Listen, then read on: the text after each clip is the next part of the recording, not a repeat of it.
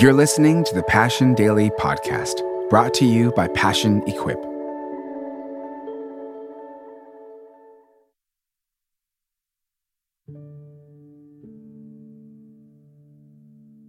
Hi, my name is G, and today is February 9th. Today we are reading out of the book of 1 Kings and the Gospel of Matthew. As we open the scriptures, take this time to pause, be still, and focus on His word and His presence. Then King David said, "Call in Bathsheba." So she came into the king's presence and stood before him. The king then took an oath, "As surely as the Lord lives, who has delivered me out of every trouble, I will surely carry out this very day what I swore to you by the Lord, the God of Israel. Solomon, your son, shall be king after me, and he will sit on my throne and in my presence." Then Bathsheba bowed down with her face to the ground, prostrating herself before the king, and said, "May my lord King David live forever." King David said, "Call in Zadok the priest, Nathan the prophet, and Benaiah, son of Jehoiada." When they came in before the king, he said to them, "Take your lord's servant with you, and have Solomon, my son, mount my own mule, and take him down to Gihon.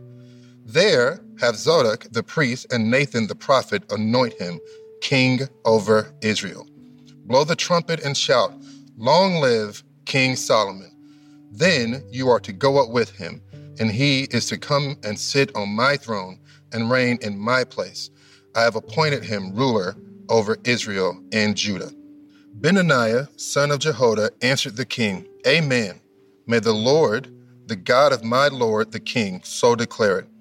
As the Lord was with my lord the king, so may he be with Solomon to make his throne even greater than the throne of my lord King David." 1 Kings chapter 1, 28 through 37. This is the genealogy of Jesus the Messiah, the son of David, the son of Abraham. Matthew chapter 1, verse 1. Throughout the reign of the Davidic dynasty, God faithfully preserved the promises he had made to David. Adoniah, Solomon's older brother, vied to sit on the throne of his father David. As Bathsheba pointed out, had Adoniah gained the throne, she and Solomon would have been counted as criminals. God's promises, however, were stronger than Adoniah's schemes. The line of David would be carried on through Solomon, not Adoniah, because the Lord had appointed Solomon ruler over Israel and Judah. God's faithfulness to protect the kingly line of David would usher in the birth of the King of Kings, Jesus Christ, a descendant of David and the one to whom the promises pointed.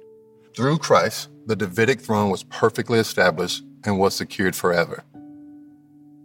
Let's pray.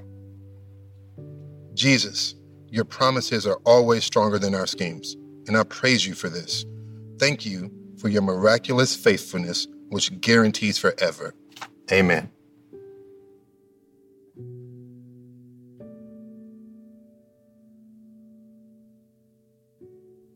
Thanks for listening to the Passion Daily Podcast, brought to you by Passion Equip. Passion Equip makes it easy for you to watch the most powerful messages of passion, relive moments of worship, and find articles and tracks that are specifically designed for the season of life you're in and the questions you have. To access thousands and thousands of resources, all designed to encourage you towards knowing God above all else, visit PassionEquip.com today.